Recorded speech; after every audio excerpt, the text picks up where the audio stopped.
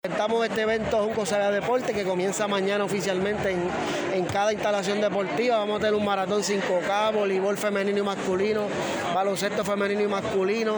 Tenemos lucha olímpica, artes marciales, motocross, BMX, boxeo, pista y campo, tenis, tiro con arco. El evento de tiro con arco de nosotros va a ser clasificatorio para los centroamericanos. Vamos a tener fútbol, soccer, fútbol americano, baloncesto en ambas disciplinas, como te mencioné. Durante esta semana van a haber competiciones en estas distintas ramas del deporte. En todas esas, desde mañana hasta el domingo. Va a haber eventos hasta de pico y espuela. Tenemos un evento adaptado para los niños con discapacidad que hoy también van a desfilar.